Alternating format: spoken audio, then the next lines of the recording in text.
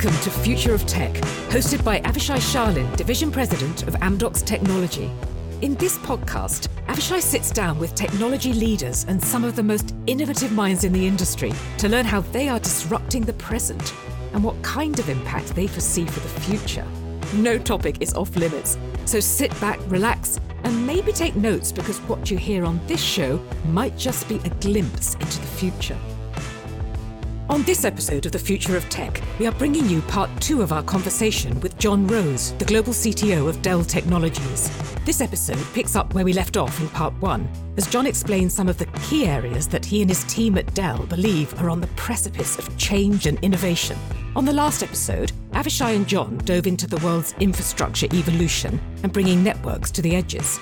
In the final part of this conversation, John dives into how ML and AI will be the next evolution in compute. Enjoy the discussion.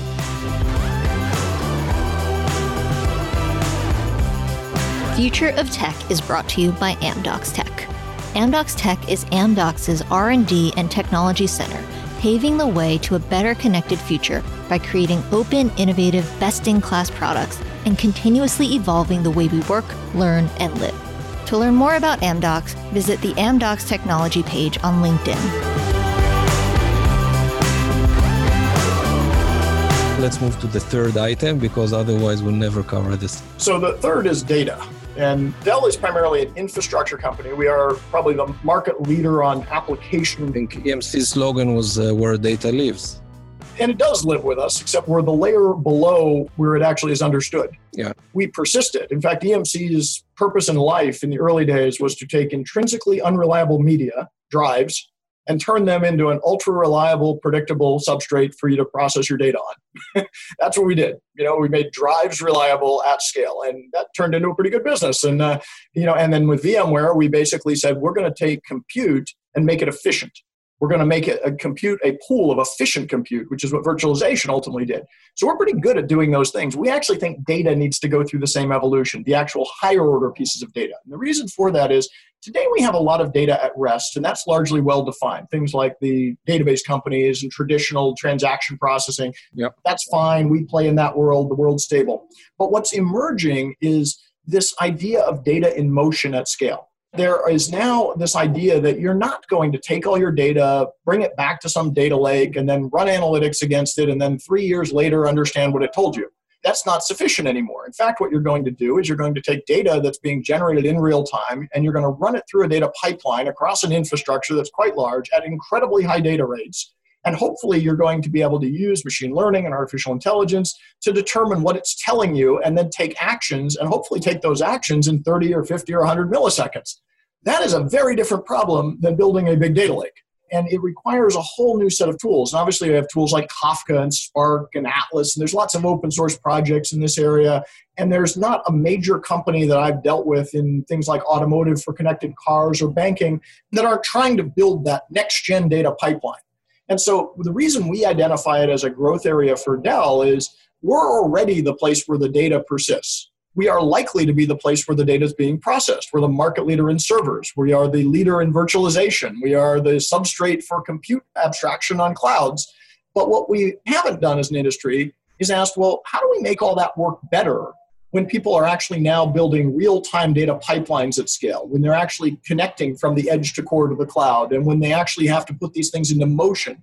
And so there we have huge opportunities around bringing things like domain-specific architectures and accelerators into the compute substrate. You don't need accelerators to build a data lake, but you need accelerators to process, terabytes coming in off telemetry streams in real time to get to immediate real-time answers. That's a change in compute architecture that benefits us, that we have to build new products and technology. You also, as you go upstream, you start to realize that the data ultimately does get persisted somewhere, but the upstream environment doesn't necessarily understand that. And if you put the two pieces together, if, for instance, a high-order data system like a Cassandra or Kafka actually worked in conjunction with the underlying infrastructure, it might actually get to a better outcome. We have a lot of activity up in the upstream to kind of do metadata management and data connectivity.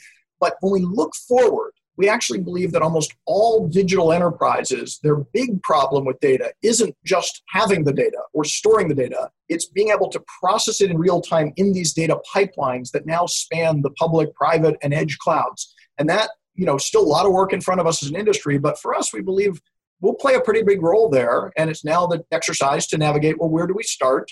Where do we play? Where's the best value we can create? But the outcome's really clear. We want to make sure that people can efficiently build these data pipelines at scale and run them over an infrastructure optimized to make them work well. But to an extent, isn't this kind of contradicts what you said earlier about we are an infrastructure player? So now you're like climbing into the AI domain. Now you want to understand the data from the inside. Now you want to play with it a bit. No, we actually don't want to be a vertical application. Nowhere in that discussion did I say, and then we're going to build a healthcare application. We're not doing that. What we do realize is that if you look at the stack of infrastructure, at the very bottom level, there's hardware layers of physical compute, physical networking, physical storage, et cetera. Then you have layers of persistence and application processing, like what VMware does. And then you have, obviously, networking layers. Interestingly enough, the data space I just described is in infrastructure. Databases are part of infrastructure. They're not a vertical application. They are part of the infrastructure platform. We as a company largely didn't play in the legacy data world. We partnered. When you look at the new world, we see the same pattern. There are new tools that will be part of infrastructure and enabled by that infrastructure that are still not specific to a particular outcome. Our job is to enable all real-time data pipelines to have access to the tools they need from the infrastructure. The actual instantiation of them as a specific project that you're going to build for an automotive company or a specific application, that's generally what people do on top of our environment. And a lot of time we help them do that. We're working very closely with a lot of the automobile manufacturers collaboratively as they develop their data pipeline. The reason we're doing it is not to sell an automobile data pipeline, but to learn how to build the infrastructure that makes that really effective and operationally successful. So it is a change. I would like to understand from the infrastructure perspective, how do you see Kubernetes play in? Do you see it as a real game changer, as many people are saying that Kubernetes is one of the biggest changes that happened to our industry, or do you see it just another technology that is out there? Yeah, I like Kubernetes a lot because I like when we get to a standard. I lived through the early container world. As you mentioned before, I by the way, a week ago, I stopped being the chairman of the Cloud Foundry Foundation. Now I'm just on the board. For 5 years since the beginning, I was the chairman. And a week ago, Paul Fazzone, who runs cloud native development at VMware, is now the chair. So glad to hand that on to Paul after 5 years. Very happy with the progress. Kubernetes is just the end state of a big industry shakeout of how do we efficiently and consistently manage containerized workloads. Yeah. And you remember we had Docker and Mesos and CoreOS. And and they were all good technologies, but eventually you need a winner. And the reality is the industry does well when we settle on something. Token Ring wasn't the winner. Ethernet was. Okay, we move on.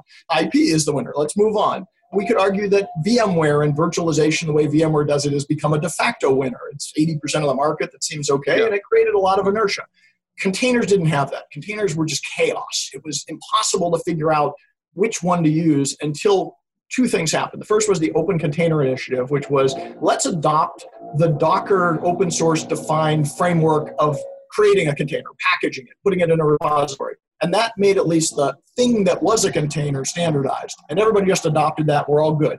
But then we ran into the problem of container orchestration of, well, wait a minute, how do you actually take things out of a repository, put them into production, deal with infrastructure? And that was a huge open debate. Everybody had a good answer, but nobody had the same answer until Kubernetes started to get traction. We got behind it and realized, hey, this is actually the best answer because it at least gets us to consistency. And if we're going to have a vision of building a multi-cloud control plane for the world, container-based code is a huge piece of that. And it would be great if we could actually use a common standard everywhere that the infrastructure is acknowledged. And that's largely what's happened with Kubernetes. Kubernetes is definitely not the end state of the universe. It's just a very good culmination of a very necessary step to say, code will be delivered in different ways. One of those ways is via containers. And containers need a common standardized orchestration model. Otherwise, it'll be very hard to have compatibility across edges, public and private clouds. And Kubernetes gets us there. So, by the way, we had alternatives. In Cloud Foundry, we have an underlying substrate that isn't Kubernetes that does it. I know. This is one of the reasons that we didn't use it. Well, we made a project decision about a year ago in the foundation called Arini to replace it and put Kubernetes into it. And so True. the same thing with Dell. We went out and bought Heptio, which has a lot of the founders of Kubernetes. And we just said, okay, let's just bet on Kubernetes, because if we make this the de facto standard, much like VMware's mechanisms of managing VMs tends to be de facto, then we can get over this debate and get into building out multiple cloud environments for containerized workloads. By the way, what that enables is all kinds of next problems, like, for instance, function as a service and serverless generally are dependent on a container infrastructure. Yeah. If the container infrastructure isn't standardized, you can't even solve that problem. So the stack needs standardization as we move up it, and Kubernetes is a very important standardized layer in the multi-cloud world. So we love it, but let's not overestimate its importance. It's not all cloud, it's not everything, but it's an incredibly important step to get us to move on to the next problems. By the way, the reason I can say that with confidence is the reason Kubernetes existed is not because the technologists wanted to create it. It's because the customers demanded it. If you're a customer and you go in and say, hey, you got 5 vendors, I like you all, but every one of you is telling me I have to implement a different container orchestrator, they're going to tell us to go away, figure out our problems, and come back with one answer. That hasn't happened at function as a service and serverless and low code. It will, because that's a very useful layer, but it needs to be standardized. So just the normal progression of standardizing networking, standardizing compute, standardizing virtualization, standardizing containers, standardizing functions. And in this case, the difference between the past and the present is the newer places are being standardized as consensus and open source as opposed to traditional standards bodies. So they're just moving faster. Yeah. And you believe that also low code will be standardized? Yeah, I kind of use that interchangeably with function as a service or FAS and serverless. That whole area has to be. It isn't today. I can't tell you how it's going to be. I can tell you that when I talk to customers about building low-code applications, they are very nervous, because if you use a low-code model, you're basically relying on an infrastructure that's a black box to basically inject most of the programmed functions. And so there's not really any portability, because most of the code that you are dependent on isn't the code you write. It's part of the platform. And if the platform is inconsistent, like the way you do crypto or the way you process a particular function, so they're looking for ways for us to be able to develop a low-code app and be able to run it on multiple clouds or multiple environments and get the same answer. You can't do that today. Yep. We need to get there. If we don't get there, it will actually slow the adoption of low-code, or it'll create incredible work for customers. And history tells us when customers get irritated about the inconsistency of the technical community, we eventually have to go fix that problem. So my prediction is, while we've just solved Kubernetes and the container management layer, the next big adventure is let's go do that at the FAS and the serverless and low-code layer, because it will add a lot of value to the industry if we don't have everything fragmented between different cloud providers. Okay. So we talked about cloud and data. Let's move to the fourth. Yeah, the fourth is... let's broadly call it AI/ML. And this one is not a market. The one thing about AI/ML versus all the other ones is you can actually articulate a set of vendors and a community and products. AI/ML is an initiative that I actually started with a company probably 5 years ago, that we made a prediction that said, this is something very big that will disrupt everything. The idea of changing the human-machine boundary. And so the way we described it, which was pretty easy, we said, look, historically, the relationship between humans and machines is as follows. Machines do the mechanical repetitive work, and humans do the thinking and cognitive work. And that's largely true. Even in the digital world, a spreadsheet or even a HR system is very mechanical. It doesn't make any decisions. It just presents data and does the mechanical work for you. The minute we entered the AI era, which we've been in for a long time, but aggressively accelerated recently, we started to realize that you could actually split up the thinking tasks. You could delegate some of them to a machine. And as soon as that started to happen, we realized this is a big deal, because there's all kinds of decisions human beings have to make in all parts of the technology stack that are really not very efficiently done, and they're very hard to do. And so we started on a program, and today we have an initiative that we call our AI initiative that has 3 programs: AI in, on, and for. And in basically is that we have made a decision that every product we build will use machine intelligence to improve its outcomes, performance, scalability, efficiency, cost, by shifting more of the decision-making logic into machine intelligence in those systems. And whether it's our laptops doing power management or application optimization, or our Power Mac systems that are doing all of their workload placement and dynamic configuration via machine intelligence now, it's made a huge difference. Our products are now just much smarter, and they're much more effective because of that. The second program is AI On, which said people are going to build a lot of workloads that are using machine intelligence algorithms. And those don't use IT the same way. And so that's when we started investing in companies like Graphcore and working with Intel and going through the whole laundry list of domain-specific architectures and the FPGA vendors and the GPU vendors. That's when we built the DSS 8440 and the 940XA, which were servers that are kind of interesting designs. They have like 2 sockets and space for 20 accelerators. Why would you need one of those? Well, it turns out if you're running an AI workload, most of the processing of the algorithms is through interfaces like CUDA and OpenCL, and it goes directly into an accelerator, not the Intel processor in many cases. And so we realized there was this shift, and we made a prediction a few years ago that probably 4 years from now, we predict still that more than half of the MIPS in a data center will be occupied by machine intelligence tasks, not traditional tasks. And you can already see that starting to happen, whether it's image recognition, video processing, advanced analytics in financial services. And so the idea of AI On is let's build specific products and platforms to run AI workloads. Special types of servers with domain-specific architectures, high-performance storage. Like we have an all-flash version of Isilon that when we put it out there, we're like, why does somebody need a terabyte per second of capacity coming out of a NAS cluster? Well, you do if you're shoving it into 100 domain-specific architecture accelerated servers. You have a lot of transactions going on there. And at the same time, we even started to look at the abstraction level, and we bought a company called BitFusion about a year ago, which basically said in the VMware environment, instead of just virtualizing cores, we could now virtualize accelerators, which is very different from the whole program there. You just intercept function calls like OpenCL and CUDA. And then the third principle of AI strategy was AI4, which said we have to change every one of our business processes to shift to use machine intelligence to make them more effective. Our testing processes and R&D, our supply chain, our services organization, how we target salespeople. Our portfolio now has specific offerings that if you want to deploy an AI framework based on TensorFlow in your data center or at your edge, you buy specific products. Any company that isn't doing exactly what I just said, smart products, smart platforms, or AI platforms, and using the technology in your business, you're going to fall behind and you're done. And so that's really a very large item for us. So this is a good segue for me asking you, okay, I'm a CIO or a CTO of a big company. What would be the 3 most important things that you think I should think about and strategize towards? Yeah, I think the biggest thing, as a CIO is ask yourself, what exactly is your digital business? We've been saying that forever, but you still have to answer that question. If you assume that your business, whatever it is, a brick and mortar, whether you're building steel, steel mill, your restaurant, whatever it is, what is the digital element of your business? How can digital and IT technology change what you're doing or disrupt you?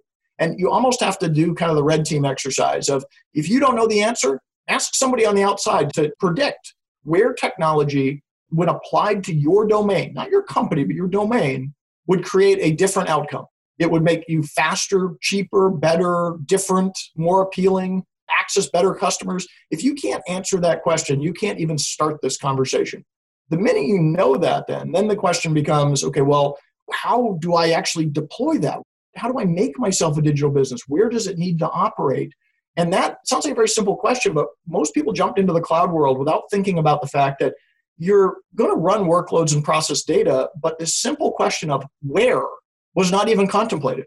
People just said, oh, the place that I can do it is what's available to me. And that's why we saw this mad rush of applications into the public clouds. We've also seen a mad rush of repatriation because it turned out to not be the most economic place. It was too far away from where the processing has to happen. It crossed a regulatory boundary. And so first you have to say, well, what is my digital business and how can I disrupt my own market, or how will it be disrupted by the application of technology? The second question is, where will it be disrupted? Where do I need to exist? And that opens up all kinds of interesting opportunities because it's not just where you put IT, it's if I use technology, maybe I don't need to exist in other places. And then the third question is, how will you execute that digital business? And that becomes a question of what is your core competence? And so this comes down to big questions people ask. Like, for instance, many people will say, how I do it is I just want to focus on the outcome. Somebody else has to do it all for me. I will use a third party to do everything. That is very dangerous if the what is you have to be a digital business and an innovator to survive. Because if you give up all the technology and let somebody else do it for you, you will get what everybody else has, which is not differentiable. So we've run into situations where many times, if they really think it through, they realize, and let's take AI, for example. I maybe don't need to be the place that owns the infrastructure to build trained models. And the reason for that is trained models can be bought. They don't actually have to be built. And a trained model isn't really all that interesting because it's just a model. It just tells you how to know that it's a canoe or a pencil when you're doing image recognition in a store. But then when you ask yourself, well, the second part of AI is inferencing, that once I have a trained model and I can detect what people are looking at, well, in my digital business, if I'm a retailer and I'm going to use that capability for fraud detection, and I'm going to do it and have a differentiation by being able to better understand where fraud is happening in my self-checkout lines, for instance, then I suddenly understand that I should invest my energy there. I don't want someone else to do that. I'm going to have to deploy that myself, and that's where the secret sauce is. Remember, all AI ML projects ultimately culminate with a behavior or an algorithm or a model as it moves into production that is entirely unique to your business. It's a digital representation of how your business is actually working. It's incredibly personal and important.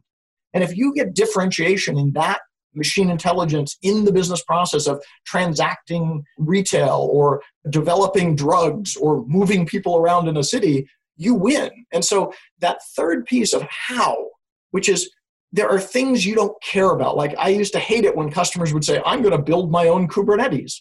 Why? That provides no value. Just buy that. Or I'm going to build my own storage array. Don't do that. That's dumb. It's a waste of time. Buy the storage array. That you can't differentiate at that layer. But when you get into the layer of I win or lose based on how many transactions I can process per second in my assembly line so that I can get better productivity, well, in that case, you want to own that architecture. You want to choose what hardware. You want to choose what software. You want to make very specific decisions on inferencing, because if you get it right in your factory, can process 1 billion transactions a second or processes per second, and it can get a 5% improvement on productivity or waste over a competitor who maybe says, I don't really care about how it's done. I'm just going to let a third party do it, and they give you the industry norm, which is 5% less performant than if you optimize it.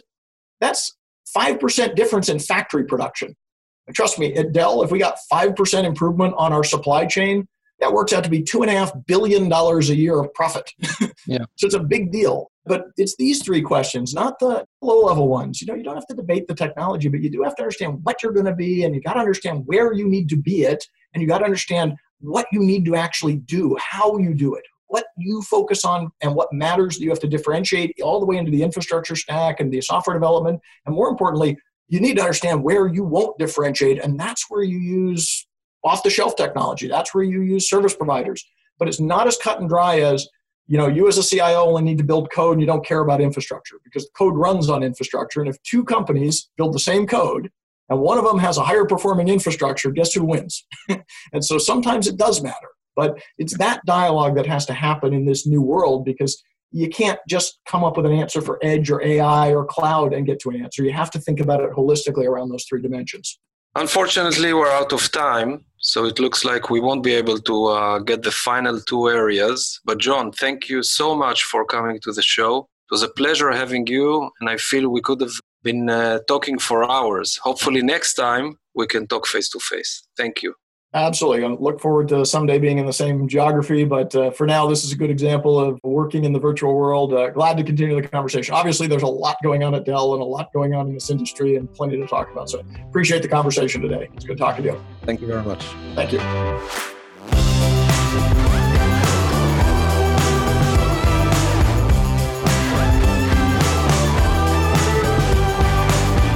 Thanks for listening to Future of Tech. If you like what you heard and want more, make sure to subscribe on Apple Podcasts or your favorite podcast app. And if you have any comments or questions, feel free to write to our host, Avishai Sharlin, directly on LinkedIn.